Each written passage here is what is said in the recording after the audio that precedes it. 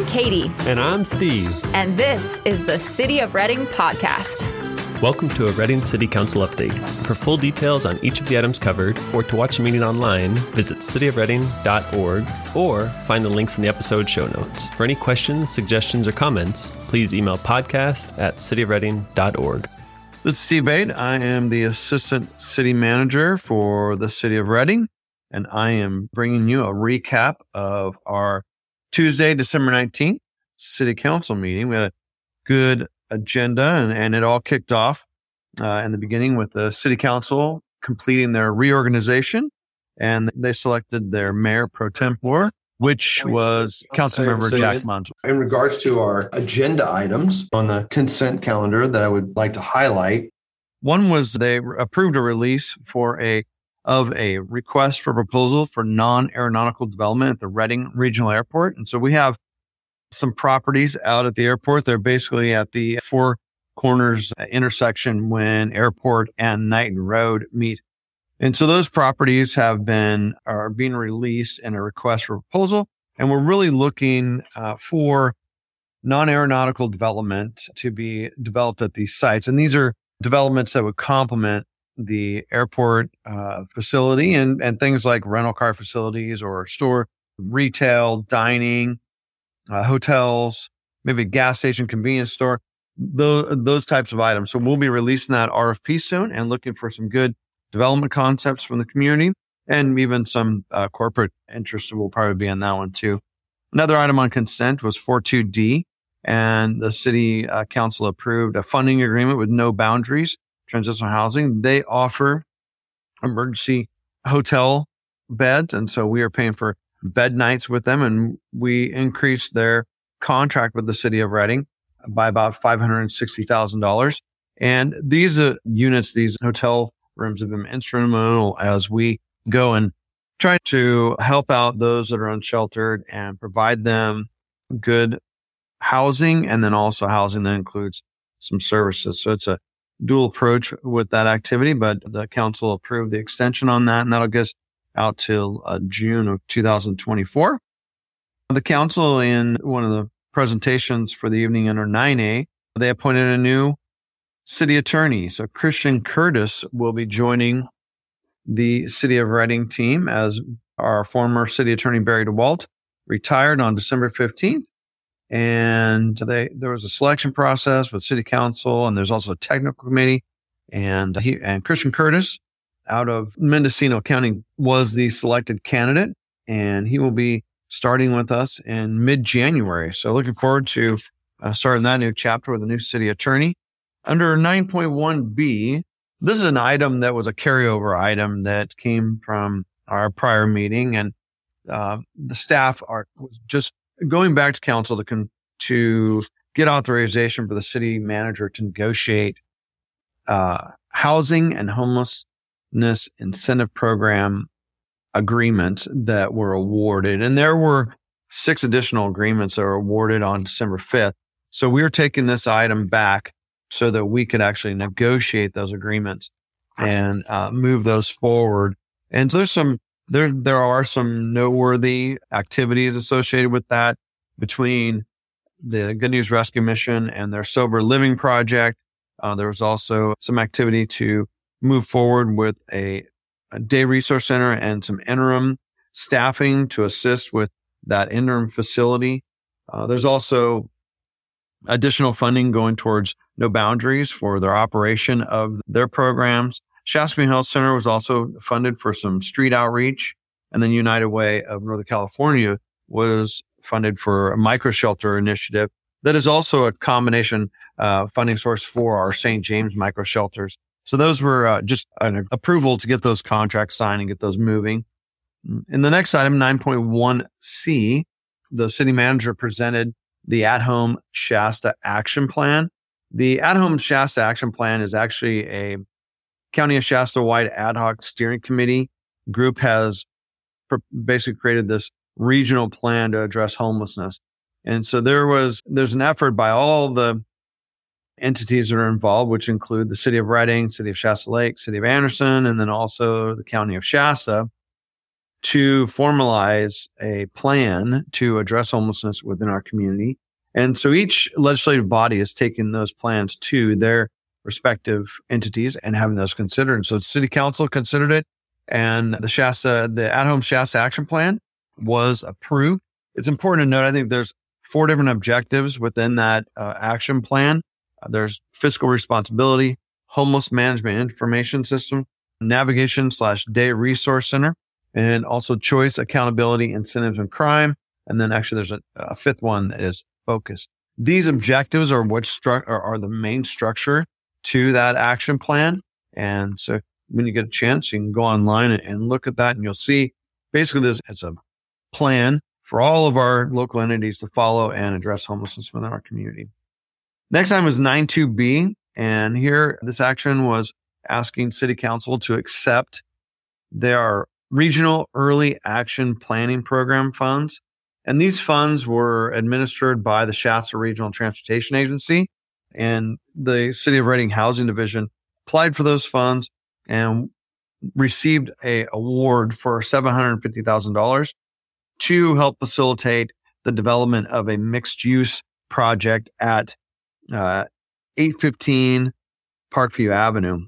And there's a few properties that are associated with this. It's right on the backside of City Hall along Parkview Avenue, just to the east of the Parkview Market. We have 3 vacant properties there, and these funds will be matched up with another funding award we received through Whole Person Care. And this is to help facilitate the development of a mixed-use building that will include 12 units that will serve at-risk populations. A couple of the units are going to be set aside for mentally ill or Medi-Cal type homeless individuals. And then there'll also be 2 handicap units, fully accessible units. And the other units will probably be a mix of transitional and permanent units, and with a variety of income levels. So that's going to be a great project. We get that moving right here. In between these 2 funding sources, we have about $1.5 million that'll help leverage that project. And to get that project going, the request is also to release a request for proposal for that project, and then also to transfer the property from our City of Reading successor housing agency so that we can receive a property from our successor agency of our former redevelopment agency. So I know it sounds like a lot, but we had to do a little property shuffle to make sure that all these properties within our successor housing agency, and we can include those with that RFP and get those properties developed. We've been managing those properties since around 2000. And so it's been a long time coming to get a good development that complements the neighborhood and also provides additional services to our community. And the next item, 9.2E, was a report. So we took a report on Benton Field, which is our general aviation airport on the west side of town.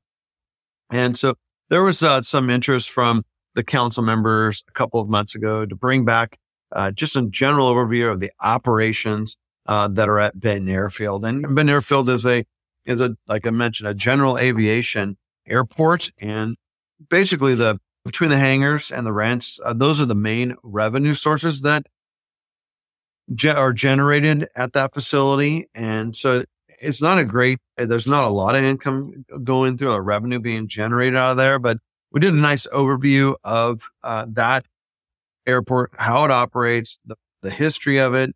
William Wallace, our management analyst there at the airport, did a nice presentation. And I would recommend going on there and watching that presentation and getting a nice snapshot of how Benton Field operates. In addition to that review, we also had a request for council to consider our new fixed base operator, which the airport about 1.5 years ago lost the fixed base operator. And so now it's been some time. We had to go through some litigation and got that all ironed out. And over the last 9 months, we've been getting things back in order, and we placed an RFP, and there were 3 entities that responded to a kind of a direct negotiation with the airport staff. And Cardan of Red Bluff was the selected fixed base operator. And so the council approved a lease agreement, operations agreement, it's a 10-year lease with 2 5-year options.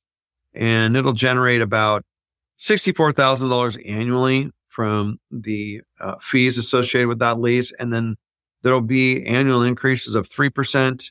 We did give some relief in the rent for the first 48 months and reduce the rent down from about $3,600 down to $2,000 a month.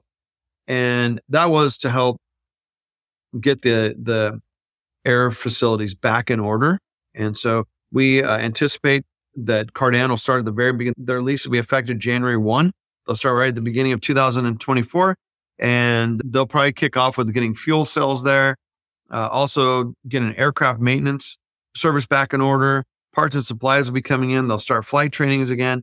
And then I think everybody's excited to see the cafe come back in order.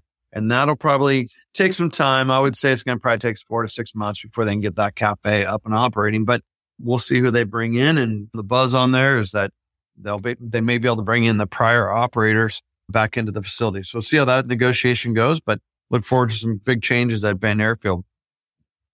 The next item is item 92F. This item was to award a request for proposal for the development of infrastructure that supports a single-family housing development at 850 Quartz Hill Road. This funding source that is facilitating this development is actually Community Development Block Grant Disaster Recovery Infrastructure dollars. The city was awarded about a little more than $22.5 million for the development of this project. This project is a 112-acre vacant piece of property in the northwest corner of the community, and the city has owned it since redevelopment days, probably mid-2000s is when it got transferred over to the redevelopment agency. And we've been looking for an opportunity to develop it. The property is a car fire scar area. And so we were competing for those funds. We received those funds and we placed an RFP for developers to compete for that opportunity to develop this subdivision. And basically it's developing the infrastructure to create more than 120 single family lots. And we went through a process where we had 3 developers submit their proposals. We had a panel that comprised of city manager staff, development services staff, and then housing division staff that reviewed and ranked these proposals. And we had 3 of them. One's from Jackson Enterprises. The other one was from Ridgeline. And the third one was from K2 Development Companies. And the selection committee chose K2 Development Company. They had the best team approach to this project. And so we were excited to take that forward. Staff's been working on it for quite some time, about 2 years now.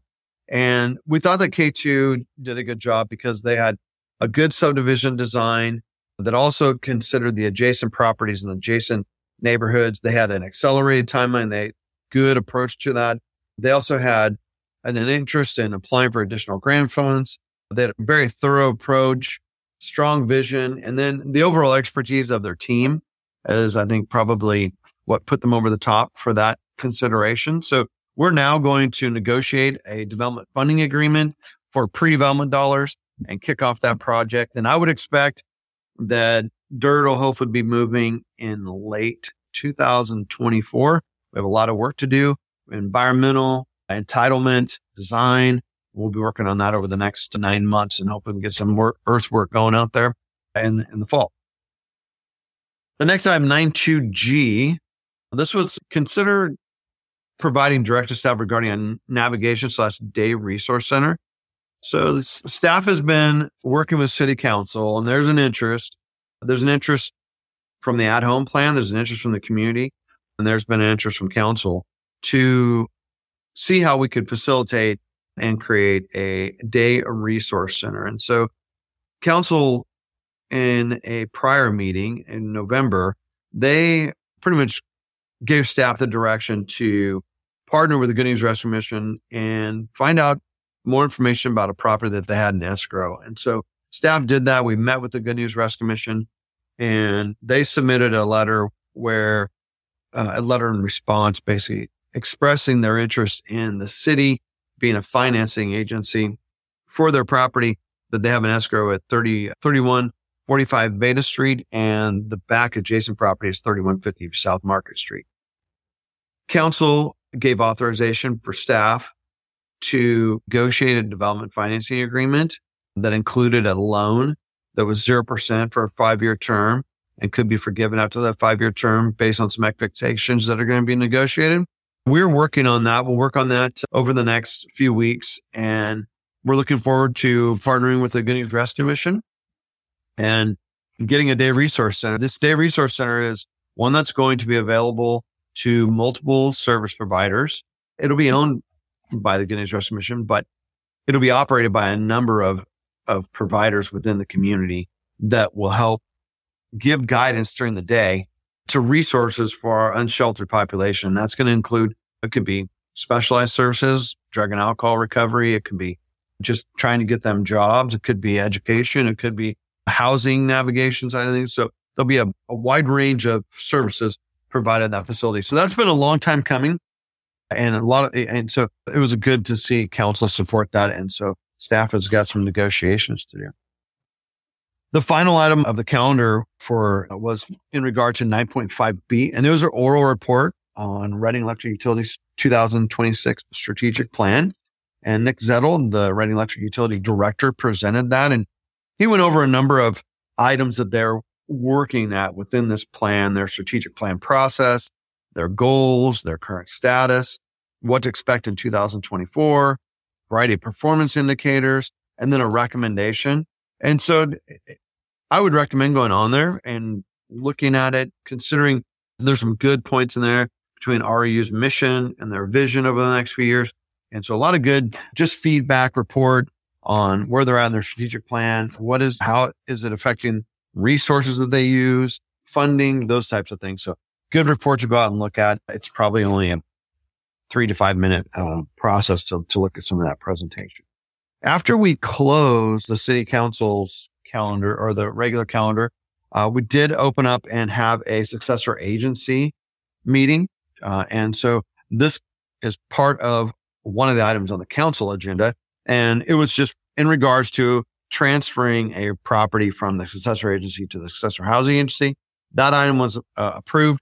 It also included, there was a property on Leland Avenue in the Parkview neighborhood, and then also one in south of town on South Bonneview that are both being transferred over to the successor housing agency.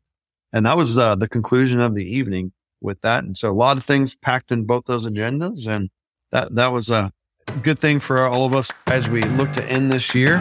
So I wish everyone a Merry Christmas and a Happy New Year.